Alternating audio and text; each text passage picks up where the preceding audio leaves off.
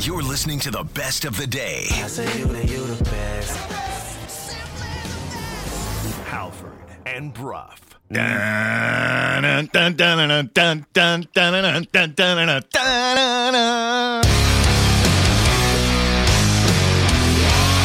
listening to Halford and Brough.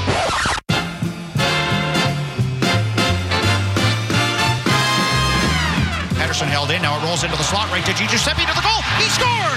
I thought we were really good with our sticks.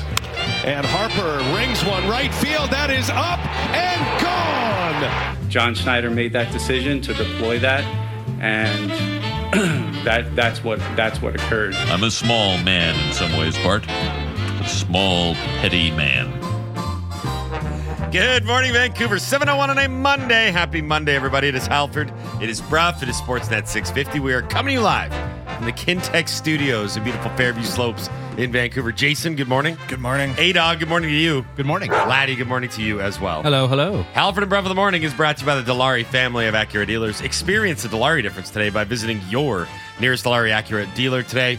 We are in hour one of the program. Did I say it was 6 o'clock? Did I say it was 6:01? 7 o'clock. 7:01. You're going to be doing that all day. My bad. No, I shouldn't, because there's an active clock in front of me that has the right time and everything. Just live in the moment. Don't do everything by routine. Just live in the moment. Halford and Brough of the Morning is brought to you by the Dilawri family of Acura dealers. Experience the Dilawri difference today by visiting your nearest Dilawri Acura dealer today. See, each time I read my Kintec read, it's like a new time, and I just explore it in a different way. New beginnings. We are coming to you live from the Kintec studio, Kintec Footwear and Orthotics.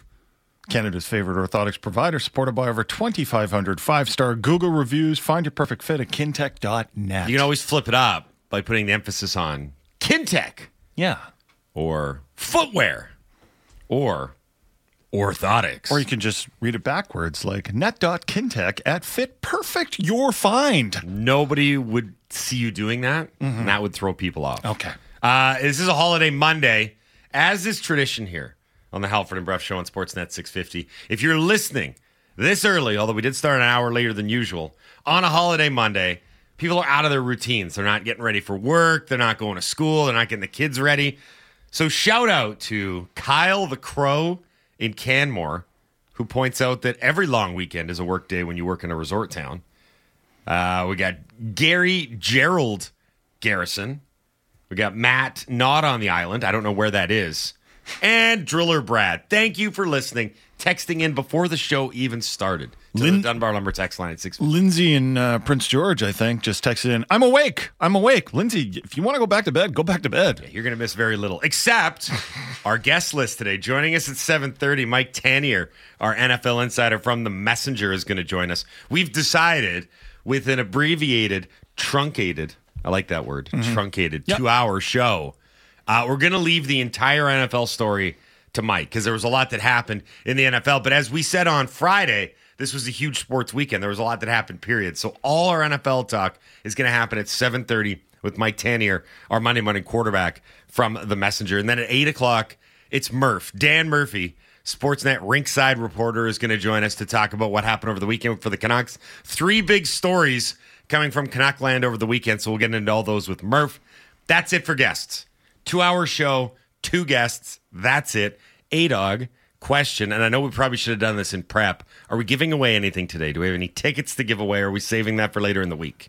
Nothing today. We're giving away some Canucks tickets tomorrow. Beautiful. Ooh, are we giving Canucks tickets for the season opener tomorrow? We are. That is correct. Oh. 1 pair. Okay, that's awesome. A single solid. Nice. All right. I guess that was worth the horn. It was worth the horn. So, yeah, Canucks get underway later this week. It's a holiday Monday. We have a lot to get into. So, without further ado, Laddie, let's tell everybody what happened. Hey, did you guys see the game last night? No. What happened? I missed all the action because I was... We know how busy your life can be. What happened? Missed that? You missed that? What happened? So 3 big stories from the Vancouver Canucks this weekend. The first is that they finished their exhibition campaign with a 3-1 win over the Calgary Flames. The second is that they acquired yet another ex-Pittsburgh Penguin, this time Sam Lafferty. And sorry? I was like, is it Yager? No, it's not Yager. No. Although he's still playing back. hockey. Yeah.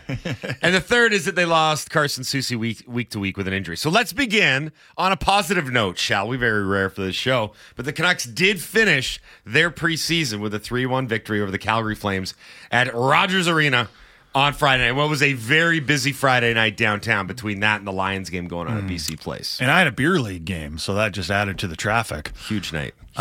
Huge night. It was funny. The rink I play in has a bar beside it, like a lot of rinks do, and you can see in and watch the TVs. And there were more TVs turned to the Lions game than there was the Canucks game. Good, I'm glad. So all we're due going respect to the preseason. So we're going to get to the Lions in just a bit because we wanted to avoid that negativity. But it was a good win for the Canucks on Friday, 3-1 over a Flames team that had a pretty full roster. You might have heard it a little bit in the intro. Rick Tocchet saying we did it with a lot of intelligence, and he liked their sticks. Good sticks. They were good with their sticks. And he said the next level we got to get to is getting people going to the paint. And that is how Rick Tocchet says going to the net. He is confused between basketball and hockey. He's made some baseball references in terms of defense by committee. He's said, which is a kind of a football term, with running back by committee. Bullpen by committee. Bullpen by committee. Yeah. So, at any rate, listen, the Canucks finished the preseason with a 2-3-1 record. That's not great, but they did win the 2 games they played with all their best players. Mm-hmm. The game against Edmonton at Rogers Arena and the game against Calgary at Rogers Arena, they won both those games. Now, the game against Edmonton didn't have McDavid and Draisaitl, but the game against Calgary, I think the Flames had a pretty full roster, and they were probably hoping to go into that game and have a good effort. And the Canucks kind of stifled them. And this is the type of hockey that I think if the Canucks are going to have a successful season, whether you like it or not, this is the type of hockey we're going to see. Is it exciting? Is it back and forth? It is not. No. It is, as Halford has said 600 times during this preseason, it's going to be low-event hockey. And if you look at the shot totals, besides that one against the Flames where they lost 10-0 and had AHL guys or even some ECHL guys, it felt like, they have limited the opponent's opportunity. And they are playing better in their own end.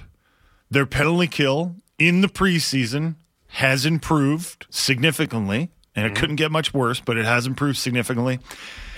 And I feel like they're slowing the game down too. Yep. Right? They're intentionally trying to slow the game down. They're trying to keep it low scoring. On a betting note, I wonder if we should all just hammer the under until everyone else in the league catches up. Night after night. Just hammer the under and see if that's a betting opportunity. You did mention the other stuff. The bad news is that Carson Soucy got hurt, and now he's considered week to week. Yep. So 2 things on this. I'll be curious to see if the Canucks use LTIR on Soucy. And also, I guess the most curious thing is someone's got to replace this guy. Yeah. And he was one of their big signings of the offseason. He was a guy that actually got term. And the question was whether or not he's a top 4 guy, because he hadn't really been a top 4 guy in the NHL. But, the phrase late bloomer got thrown around a lot with Carson Soucy. Maybe he can come up and be a top 4 guy. Well, he's not going to be a top anything guy for the next couple of weeks. And as a result, Akito Hirose was called up in response. Congratulations to A-Dog on that. Akito Hirose. Only Kuzmenko is above Akito Hirose in A-Dog's power ranking. So we'll see if Akito Hirose goes from cut and thinking he was probably going down to Abbotsford not too long ago to into the opening night roster against Connor McDavid, Leon Draisaitl, and the Stanley Cup seeking Edmonton Oilers, because at practice over the weekend, here were the defensive pairs. It was Hughes and Hronek together, which the coaching staff finally put together for the Calgary game. They were like, all right, Hughes has got to play with someone. I don't know if it's Cole McWard. We can't get anyone off waivers. Juleson hasn't looked very good. Hughes and Hronek together, and then Ian Cole and Tyler Myers, and then Hirose was with Juleson. Yeah. So if you're looking at these 3 pairs, it's okay to say this. This is not how they planned it. This is not how they wanted it. They wanted one of these young right shot defensemen, Cole McWard, to be able to grasp that opportunity and be able to play with Quinn Hughes. They wanted Hronek on the second pair, probably with Ian Cole or Carson Soucy, and then they wanted Tyler Myers on the third pair with Ian Cole or Carson Soucy. Yeah. Right? And instead they've got Hughes and Hronek together. What are they going to play, 30 minutes a night going forward? Probably. 40. And then you got Tyler Myers as a top four guy with Ian Cole as a top four guy as well. And then a third pair of guys that I don't think they even expected to be in the lineup. They wanted Hirose probably down in the AHL playing minutes at the pro level. Yeah. And instead, he could be in the opening night lineup and not with like a really experienced NHL player, with Juleson. Look, when Jim Rutherford said that if everything goes right and, things break almost entirely the Canucks' way, they would be a playoff team. In saying that, he acknowledged that if things don't go right or if there's a bit of a wobble along the way, we could be in trouble. I would say that for a team that has that narrow a margin for things to go wrong, not starting the season with Mikheyev and Soucy in the lineup is a pretty big deal. Mm-hmm. For other teams, maybe not. I remember watching Colorado last year. I'm like, I think every one of their good players is out of the lineup. Like Makar was out, McKinnon was out, Landeskog was out, and they still won hockey games because they're a really good team and they're deep. The Canucks aren't that. And they know the way they play. They know the way they play, and the Canucks are still learning how they play. So I think what you're looking at here is if you want to try and be optimistic, you got to be optimistic that it's only week to week for Soucy. Because when I saw it, and by the way, the injury happened in the final preseason game, which is just a real kick in the junk. Mm-hmm. Like, of all the times, he made it through the entire training camp, entire preseason, made it through 5 exhibition games without getting hurt. And then in the last meaningless game, he got tangled up with Yegor Sharangovich. Fell to the ice in the second period. And I thought at first, I was like, God, I hope that's not like a knee where you twisted, landed funny, and all of a sudden you're talking ligaments, right? Did Mikheyev get hurt last year in the preseason? It was, wasn't it? Like his injury was in the preseason. Was it also against Calgary, if I'm not mistaken? But I have to double check on that. Speaking of Mikheyev, he still isn't ready. And he actually had an interview. He spoke to the media over the weekend, and he said, we just need to be patient. Said he does have his speed back, and he was asked, like, how does that feel? And you can tell the relief. Like, he said, it's nice to have my speed back, feeling my leg working the way it's supposed to work. So that's good news, but the bad news is that, it's still going to be a process, and there are still going to be things that's probably going to, like, if anything, just downright hurt. Like, it's going to hurt Mikheyev to play, and he's not going to be ready for Wednesday. So we can go on and on about, whether or not the Canucks should have shut him down last season earlier. And I'm sure, by the way, that if this lingers on longer than it should, and maybe Mikheyev doesn't look good in his return to the lineup, I'm sure management is going to have to answer for that. But for now, you just have to deal in the reality of he's not going to be ready for the season opener against the Edmonton Oilers, and that's not ideal. So let's talk about this guy, Sam Lafferty, that was brought in, because maybe that's a related story, right? Maybe that's a related story to the Canucks looking at their lineup and going, well, Mikheyev's not quite ready, and we can't be sure he's going to be 100% for a while. And you got guys like Podkolzin and Höglander who, even Studnicka, who started well but just kind of tailed off in the end. Yeah. Dakota Joshua has been, let's say, inconsistent. Fair. And you've got guys down the lineup that they're just like, Like Phil DiGiuseppe has been great, but he's a top 6 guy on this team, right? He's going to be the captain pretty soon. Yeah, he's trending upward. Yeah, I'm looking forward to his Hart Trophy campaign. Like, he actually is playing well. So Sam Lafferty, who Rick Tocchet described as a heavier, grittier guy, a really good skater. That all sounds great, which is weird because he's bounced around the NHL the last few years. He's been in Pittsburgh and Chicago. He was traded to Toronto for a bit at the deadline. And then the Leafs just had to make a decision on him. he eventually he couldn't make the lineup, and they needed to cut a player, and apparently they had a few offers for him, and the Canucks ended up giving up another draft pick, 2024 fifth-round pick for Lafferty. So I knew a little bit about Lafferty because he's Pittsburgh through and through. Like, everyone was like, he used to play for the Penguins, and that's why they went out and got him. He was born in a town called Hollidaysburg. My dream town. Yeah. That's every day Pittsburgh is a during holiday Christmas time, right? in Hollidaysburg. Becomes Hollidaysburg. Yeah. So he's from Pennsylvania, then grew up to play for the Penguins. So it was a real homecoming story when he made it into the organization. Yes. I also have another Sam Lafferty tidbit. Oh. Just from perusing some of the audio before today's show, he apparently scored the last Leafs preseason goal. Really? He scored the last one, yeah. See, okay, I actually kind of went into the vortex that is Leafs Twitter to get their reaction on losing him. And they actually said, a lot of the loud echo chamber voices, was that they felt that this was not enough in return for a guy that a lot of people kind of liked. They liked the style of play. I know Bourne threw out there, he might be a little too jittery with the puck to be a regular top six guy. Like, he might just want to be like, it's on my stick. I got to get rid of it before I do something bad. Yeah. Plink. Who passed me this thing? And then away it goes. It's got right? the yips. Yeah. However, it did sound as though there was a bunch of teams inquiring about getting him.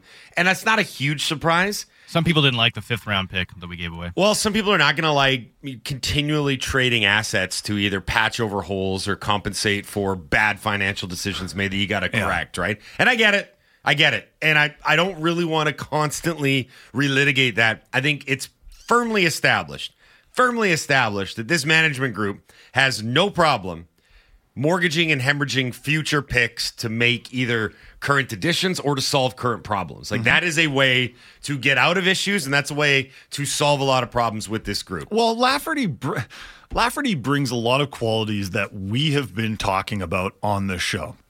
We've talked about how they're not fast enough, and especially with Mikheyev not in the lineup to start, so he's going to bring some speed. That's going to help. We've talked about how they could use a right shot that can win a draw. He's a right shot that can win a draw. That's important. We've talked about how they need to be grittier. He's grittier. It is funny, though. He ticks a lot of boxes. It is funny, though, on a team where we're like, they have a surplus of wingers. Many of them overpaid wingers. I know Lafferty. Yes, yeah. They had to go and pay a fifth-round pick to go bring another one. Personally, you know me. If you've listened to this show long enough, I'm like, I'm here. I'm in the present. I'm not here for a long time. I'm here for a good time. So if we can get something competent to an opening night NHL roster, even if you have to spend a little bit to get there. If they like what Lafferty brought him. It didn't sound like talking it, actually. I don't think their tenures overlapped in Pittsburgh. I got to double check. But he basically said, like, I've heard a lot of good things. But Alvin and Rutherford. Alvin and Rutherford are very familiar with this. Let's talk about the Lions, because the BC Lions had a real big opportunity Friday at BC Place, and they blew it. Oof. They choked. And that is the only way you can describe it. They had the opportunity. They were making the most of the opportunity early on, and they choked. And it's funny, Moj came on Friday and said the game against the Winnipeg Blue Bombers would be won and lost in the trenches, and we were like, oh, that's a good cliche, Moj. But in this case, he was dead right, because the key play of the game, in my opinion, I know there's another one that a lot of you are thinking of, was the inability to convert a third and short late in the game when Dominique Davis came up short on the QB sneak. And in the CFL, third and short with the QB sneak, pretty much automatic. You should be able to convert those. And the Lions turned the ball over with, 2 minutes left?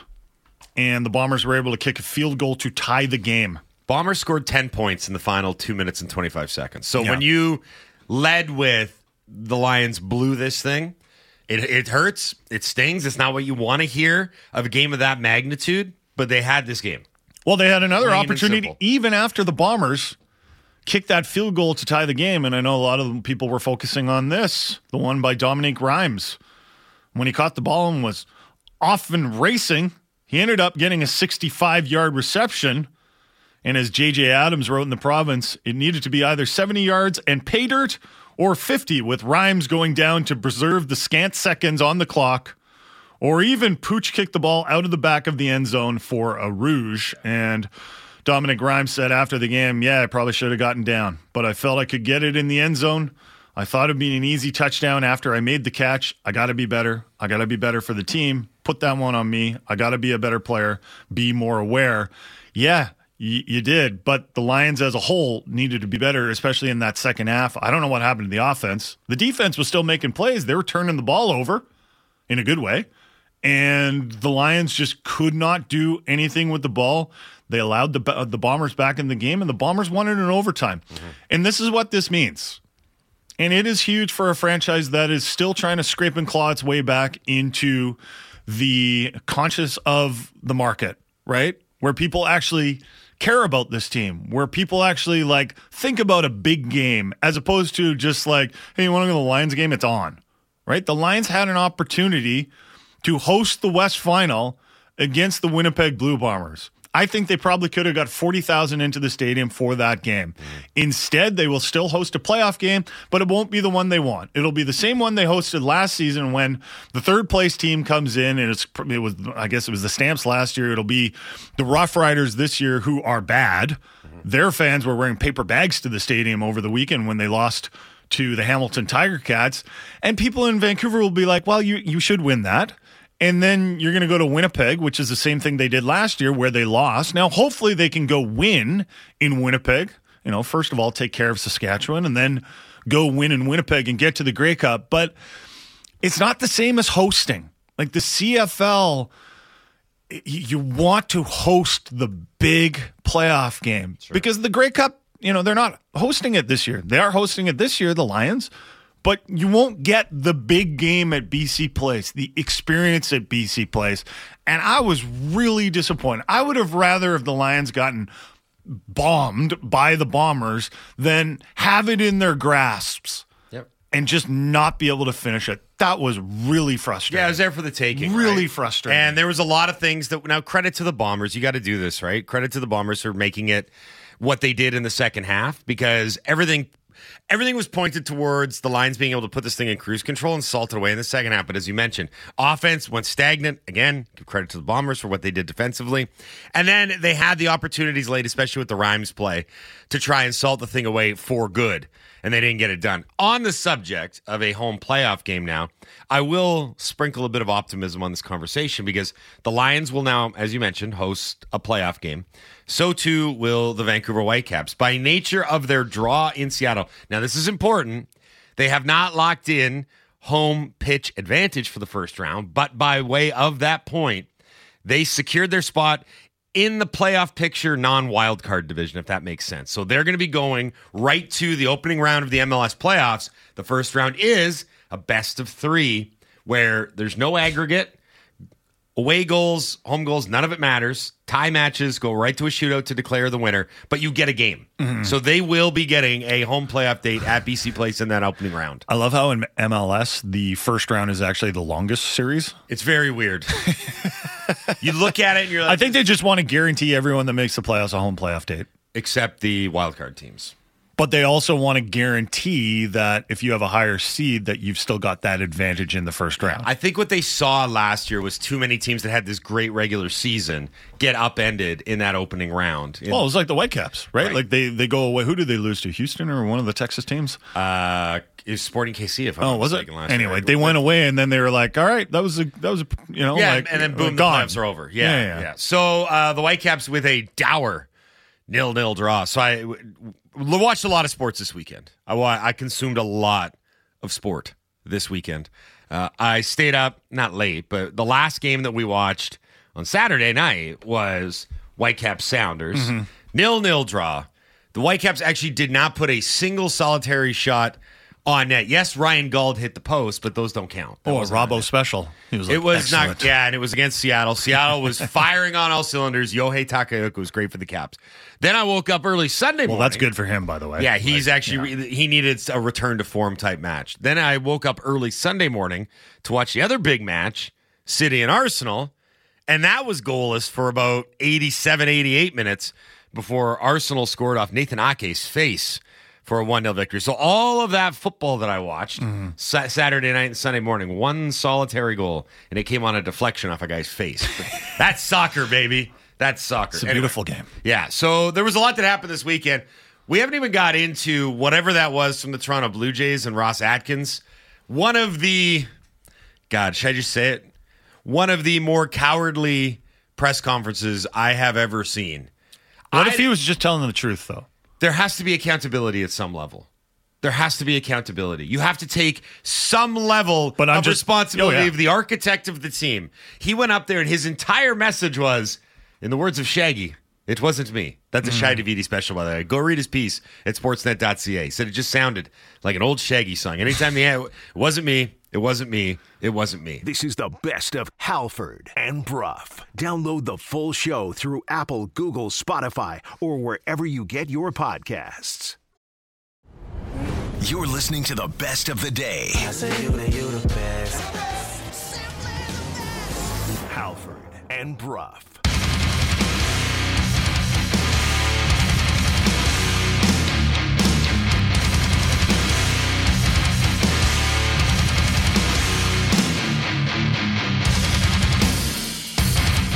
.802 on a holiday Monday. Happy Monday, everybody. Halford, Brough, Sportsnet 650.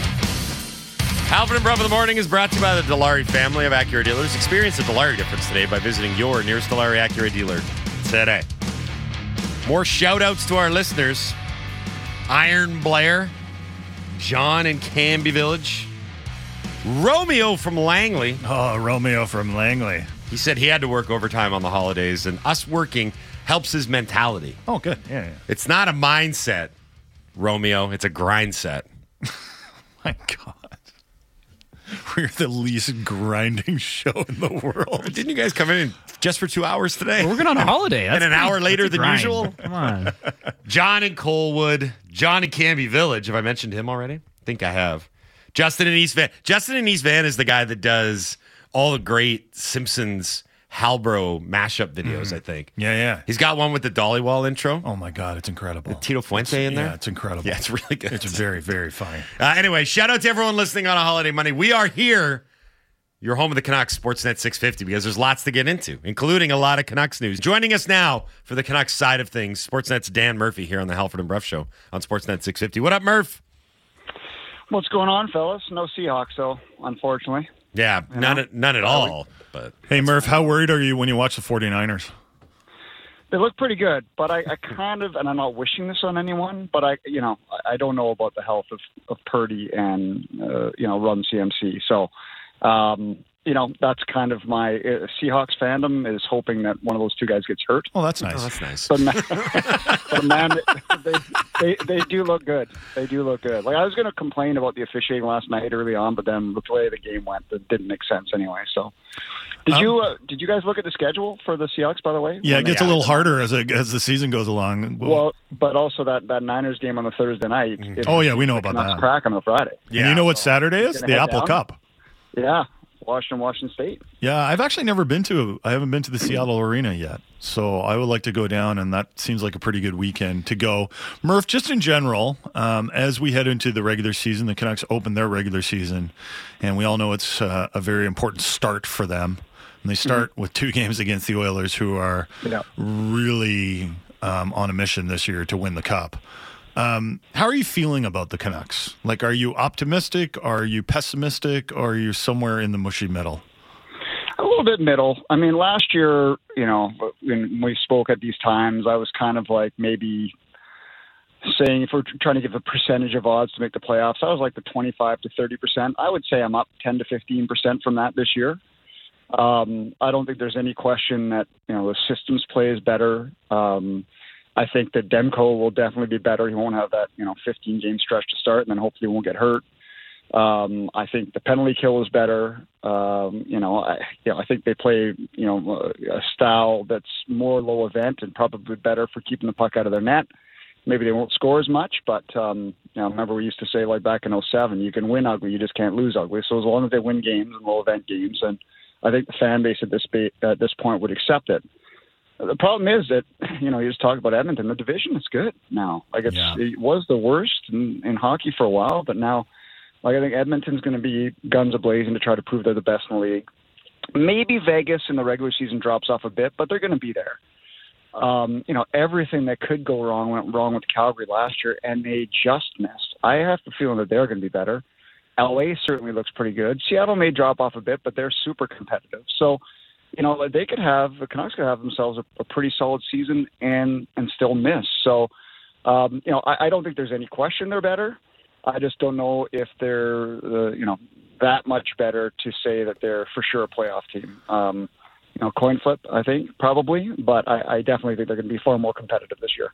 Do you think in a way that boring is going to be the game plan for the Canucks?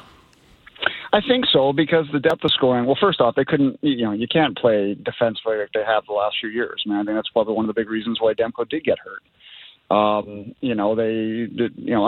Brough, it was fun and swashbuckling there for a while, but clearly it wasn't sustainable, as we saw at the start of last year. So a way to try to win games is to keep the puck out of the net. And then, you do have game breakers. You do have a power play that should help you win games. So I don't mind that formula, because I just don't know, where all the goals would come from if you wanted to play a little more high event. The bottom six, I don't know how many goals they'll produce. I think it's fair to say that Pettersson's going to get them a bunch. Miller should get you some goals. Kuzmenko, I'm not expecting 39, but he can score. But then as you get down the lines a little bit, like how many can you reasonably expect from Besser or Beauvillier or Garland? I'm not sure. So I think that that's probably the best route to take at this point, is to play that style of hockey to try to win games. And when you can insulate a really good goaltender, I think we saw that, and I'm not going to say they're like the Kings back in mid 2000 or 2010, 2011, 2012, but they were a team that counterattacked, played unreal defensively, didn't give up a lot of shots, and won a lot of games. So they were analytics darlings. So I'm not going to say that the Canucks are going to be quite like that, but I think that's the style they have to adapt to. The Sam Lafferty trade, what do you think of it? What does it tell you about what the management thinks of the team? Well, a couple things here, and I know there's a lot of hand-wringing in this market, and for good reason, right? This kind of seems like what this team has done is spend draft capital to plug holes down the lineup, and it's not always been this management group, right? It's the ones before, but this tells me two things. Studnicka had a pretty good camp, and this tells me they believe that Lafferty is a better player than Studnicka, and perhaps considerably better if they're spending a fifth-round pick to bring him in. It also, without even talking about the player, what have we been talking about since, the start of last year? The most important thing for this team right now is the start of this year. It's not the fifth-round pick. If they don't spend the fifth-round pick and they get off to a terrible start, that's all we're talking about. No, they still could get off to a terrible start. I'm not saying that, but they have to try to put themselves in a position where that's not going to happen. They can't afford it. Another thing being, I think he kind of, for being a bottom six guy or a fourth line guy, I think there's some boxes that he checks. He's right shot. He's speedy. Plays a little bit of jam. Can kill penalties, and he's a right shot guy that can win some faceoffs. So I think that when you're, and these are all things that we were talking about in the summer. What are some positions they have to fill? And so I think that the move makes sense on a lot of levels. But I do understand the frustration of some of the fan base. But this is not one that bothers me a whole lot. No, me neither. I kind of like the acquisition. Yep. And if things go pear-shaped, they've got, 5 or 6, pending UFAs. They can certainly turn Sam Lafferty into something better than the fifth-round pick, I'm guessing, at the deadline. So I'm not overly concerned with it. In fact, when I saw the trade yesterday, and listen, I'm no expert in Sam Lafferty. I remember doing an in-game story on him when he was in Pittsburgh, and he was the local guy, and it was just a great story, and he had family. And, I'm not going to pretend to know much, but I will say that when I was reading on Twitter yesterday, like everybody else, oh, Sam Lafferty, what do we know about him?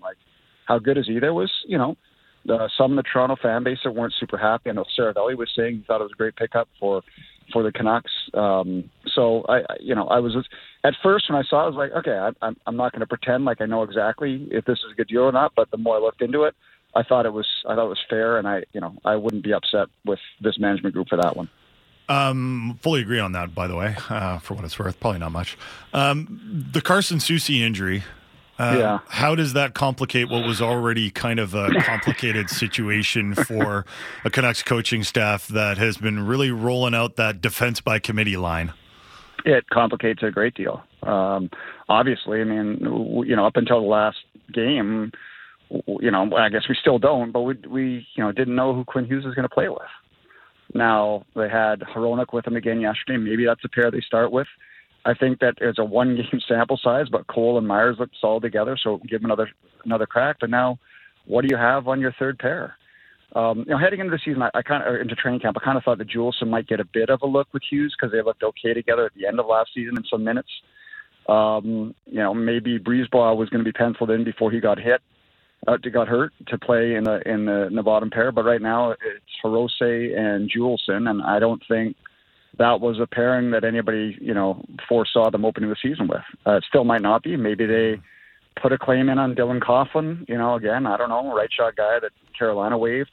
It'll be interesting to see if somebody does. So I think it complicates it a great deal because, I'm like most people, Soucy to me is not a top pairing guy, but he certainly had to be a second pairing guy or a big part of the third pairing, considering he was the one, kind of major signing they made that gave term and some money. So, and the week-to-week thing always kind of, it's kind of a scary one. It's not the day-to-day, it's week-to-week. So let's see what it looks like in a week. And if, let's say, he does have to go on LTIR, that's 10 days, 10 games and 24 days. Well, we're into, going into November before he comes back, if that turns out to be the case. So I think it complicates it greatly because it looked to me, according to all those sites like Puckpedia and stuff, that the Canucks were trying to get up as close to the cap as possible to use all of Tucker Poolman's LTIR. Mm-hmm. So I don't, now the people run the cap have to be pulling their hair out to get that news yesterday. Murph, have you been able to gauge the vibe of the team? I know, like, during COVID, we weren't able to do this, right? Like, we would ask you, like, how are they feeling? And like, I don't know. I can't tell through this pane of glass, right? Like, it was so different. Has that changed? I mean, has that changed for you? Or are things kind of back to normal now? And are you able to talk to the guys more regularly and maybe develop a relationship with the coaching staff and get to know what everyone's thinking and I guess more specifically, how everyone's feeling? Yeah, well, I'll say this just to start. It seems a lot more calm. It seems like there's a lot less noise. Now, that's not to say that there's not pressure to start well, and it's not to say that things could amp up considerably if they drop the first two to a very good Edmonton team. But, like the last coaching staff, there was COVID, like with Bruce, and so we didn't travel for some of that. And then last season, if you really wanted to, when we're traveling, if you wanted to kind of get to know Bruce, you could have, but they were losing every game. So I'm not going to go start talking to the coaching staff every day if they're losing all the time. So I never really got a chance to know Bruce that well. So in comes Tocchet at the end of last season, and there was zero expectations. He was just going to, it was more about process, not results. And so we got a chance to know Rick and Adam Foote a little bit, and to a lesser degree, Sergei Gonchar. So there is that, kind of at least a baseline. I think that we'll see a slightly different Rick Tocchet when the season starts because it means something now, and it's going to be a little more intense. But at least there is a baseline of relationship. And for the players, it does seem like, I don't know, like last year was just kind of crazy. The last few years have been kind of crazy. And I will say there is more of a sense of calm, maybe more of a sense of purpose. The July 1st deadline left, JT doesn't have to answer questions about, you think you're going to get moved, right? Where I never really thought he was going to. I would say there's considerably less noise. And, also that's by design, right? They moved out Pearson before camp even started. So that storyline went away. They made the captain, Quinn Hughes captain, before camp even started. So that was, I didn't have to have a big, kind of to-do before and during camp or in the preseason. So I think that they tried to get most business things out of the way and just focus on hockey. Now, you're dealing with injuries and everything like that, but most teams do. So I think that there has been it's been far quieter, let's say that. Murph, thank you very much for doing this morning. We really appreciate it. Happy Thanksgiving, bud. We'll do this again next week. Happy Thanksgiving, and we will do this in 2 weeks. 2 weeks. 2 weeks, right. He's right. We'll be on the road, I think, right? We'll be in Nashville. Oh, right. You will be, too. Yeah, the regular season will be so far underway at that point. Canucks will be sailing to the top of the standings. So it goes Edmonton at home on Wednesday, and then the 5-game road trip. Oh, you get some Florida action really early on. Yeah, you're kind of wasting that trip. Edmonton, Philly, Tampa Bay, Florida, and Nashville, but the weather's still good here. You're wasting that trip big time. Well, I really wish like the early season road trip would be more like the Detroit, Columbus. Mm-hmm. But I'm still not going to complain about getting to go to, Tampa and then Fort Lauderdale. It's always pretty good. But yeah, you're right. I wish it was more December instead of, October. Anyway. Enjoy it, Murph. Okay, boys. Talk to you later. That's Dan Murphy, Sportsnet's very own here on the Halford and Brough Show on Sportsnet 6. If you're having a chuckle there. I'm laughing at the schedule because I see they get to go to Buffalo and Columbus in January. Sweet. That'll be fun. Sweet. And then Detroit in February.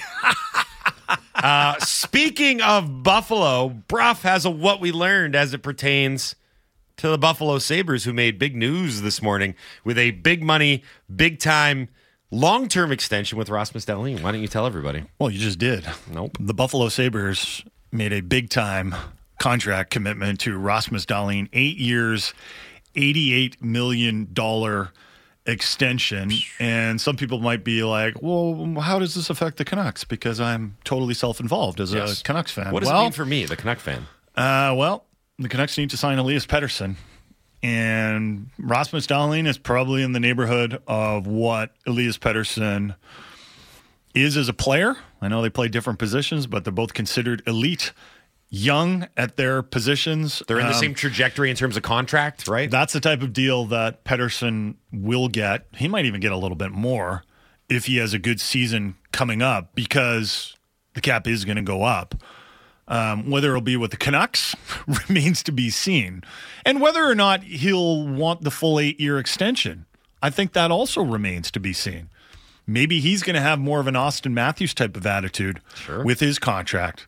But Rasmus Dahlin has gone the max length in the NHL. And if you look at this Sabres team coming into the year, the Sabres have not made the playoffs since 2011. Yeah.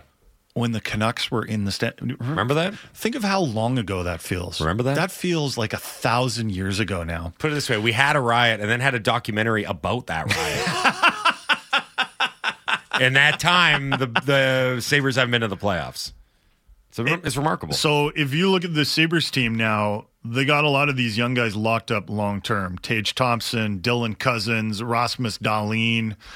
They even went long-term with like Matthias Samuelsson. And this is the season where the Sabres, I mean, we've said this so many times, it's kind of lost meaning. Like, they need to take a step. They need to be in the playoffs. And I still don't know if they got the team. Like, of those three teams in the East, Ottawa, Buffalo, and Detroit, I think Ottawa is closer to the playoffs than Buffalo and much closer to the playoffs than Detroit. I would rank it Ottawa, Buffalo, Detroit. Laddie, as it pertains to this conversation, with Devin Levi and net, are they primed to have like the next great young goal in the NHL? Or is this going to be like they're putting a lot of pressure on a guy that doesn't have a full NHL resume? Where are you on Buffalo, Levi, and playoffs? He might be the best goalie to come out of college hockey in at least recent memory. He's the top goalie, affiliated goalie prospect on my list going into this season. Okay. He's fully going to be the guy in Buffalo. Is he ready to be like an NHL guy? Will it be this year? Well, you haven't seen so many guys that go right from college into the NHL. Usually for goalies, there's that stepping stone of the AHL first. So they're taking a bit of a gamble. But if there's anyone that can do it, it's Devin Levi. All right, give us a moo cow on that. Rasmus Dahlin gets a big contract extension in Buffalo. I learned, as we do what we learned, that the American League East was a fraud division this year. Are they all gone now? No. Well, Baltimore's down, right?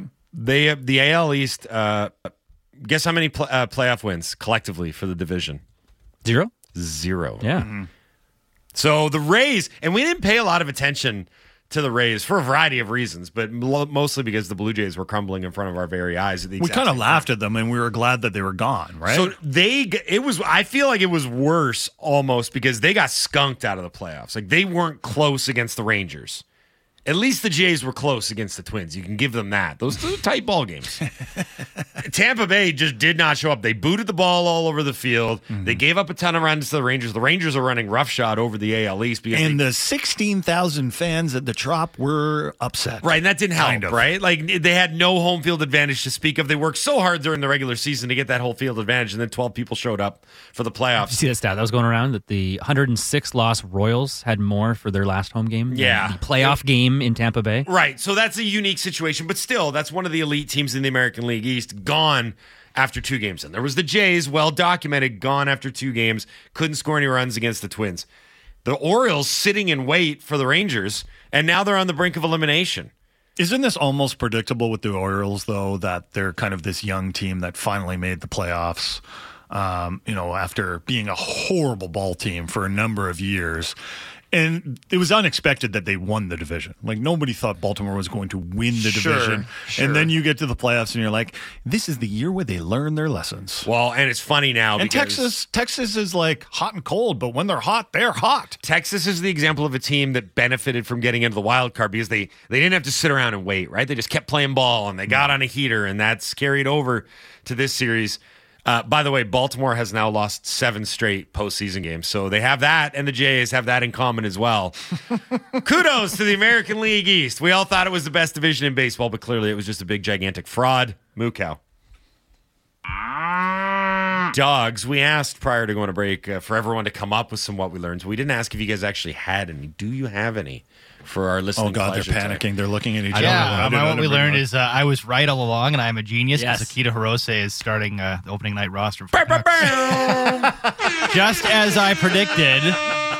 Just as I predicted. And no, it has nothing to do with a certain injury to another Canucks defenseman. It's because he earned it. Well, he did. I mean, in some ways, he did earn it over a guy like Willanen, who did not play well. So if you have training camp or the preseason. For those in listener land that have no idea what we're on about here, A-Dog's bold preseason prediction. This was before training camp even started. Yes. Was that Akita Hirose was going to be an opening nighter. Top 6. It was less a prediction than an argument, right? Like that he should be on the team. Yes, that is true. Is that fair? Yes, based on his play last season, I felt like he was good enough. And also that said a lot about the Canucks' lack of depth on defense. But based on his play last year, I was like, I think he's good enough to make the team. I really do. But I think the plan from the organization was to start him in the AHL. Well, yeah, because Taka didn't think he would have. Well, he did get, and the fact that he was, sent down. Yes. And then called back up.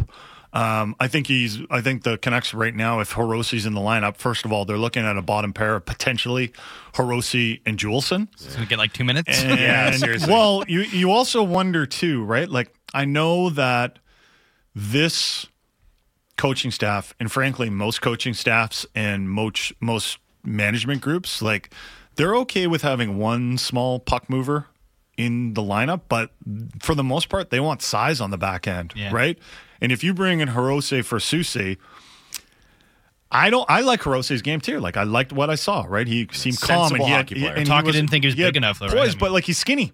Yeah, he's skinny, and that was the knock. He was like, he didn't put on enough muscle. He needs to be stronger. That's the NHL now, and he got a little bit of criticism from Rick Tocchet at training camp. So now all of a sudden you're going to go into the season, and if this is the lineup, who are your bruisers out there? Myers. Who are Joshua? No. On the back end, no, it's though, Myers. right? Like, it's we're talking Myers. about. Have you seen some of and Cole the blue lines? Yeah, but they're not bruisers. You just asked who they were, but not if they were good at it. But the answer is none of them. Right. None of them are bruisers on the back end. I think maybe they pick up Coughlin. That would be awesome, by the way, if they did that. Is he a bruiser? I don't know. Well, no, not necessarily. But I'm just saying he's an adequate right shot defenseman, and he would definitely slot into their top 6 right away. Are we all experts on Dylan Coughlin now? Are we sure we got the pronunciation there right? I was just going with what Murph said. I think it's Coughlin. I thought it was Coughlin. We don't even know how to pronounce his name. I'm not going to give a big scouting report. I know he's a local kid, and I know he shoots right, and that's enough to make him a candidate on the Canucks blue line. That's why we're excited. Yeah. He's a living, breathing member of society. He has a driver's license. He ticks all the boxes we need to be a Canucks defenseman. No, look, this is not an ideal start. Is everything going right yet? It's not ideal, right? You knew there was going to be some wobbles. I'm wondering right now. We should be, if we can wager on these sorts of things, what the Hughes Hronik pairing, what their ice time is going to be. Because I'm looking in the Or neighborhood if of they stay together the whole Right. game, they Well, switch around. Like, does Hughes play with like 5 different guys during the game? Like, can he play 40 minutes a night? They're going to try. I'm not even What was being it? facetious. It was Cole and Myers in the second pair, right? Was that what it was? Cole and Myers? Yeah. Like, that's not ideal, guys. Like, Cole is a good player, but like he's a journeyman guy that shouldn't be the best defenseman on your second pair. Well, I was just gonna say, like, both Right, pairs he's look pretty good though. But he's a guy that the third pair, obviously. He's a guy that should be supporting a better player than him. Do you know what I mean? Yeah. Like, that's the type of role that he should be in. And right now, and that's why it made sense for Cole and Hronik to play together. Well, Cole and Right? Myers did look good though, and Hughes and in Hronik. one a preseason game. Well, yeah, I know, but that's what we got to go on. So I'm just saying, like, in that one moment, they look good, and Hughes and Hronik obviously look good, but the third pair is the big issue. I disagree with you. Right? Like, I think the second pair is the biggest issue because they're going to play more. First and pair's right an now, issue, too. Yeah. Right? I think it seemed to me like the Canucks coaching staff got dragged kicking and screaming into finally putting Hughes and Hronik together. They didn't want to do it. Sure. They wanted that. They wanted those two split up so you can spread the talent around. And then they were like, none of the candidates to play with Quinn Hughes have played well enough for us to do this. So you got to do it. And then you got to hope that Cole and Myers. But what's the rule we always talk about? If you can have 2 pairs that you feel good about, you're going to be fine in the NHL. You can always bury the third pair. The third pair really doesn't matter all that much. Sure. You can just say, like, guys, don't screw it up too badly. And then if you have a good coaching staff, you can keep those guys away from the other team's best players.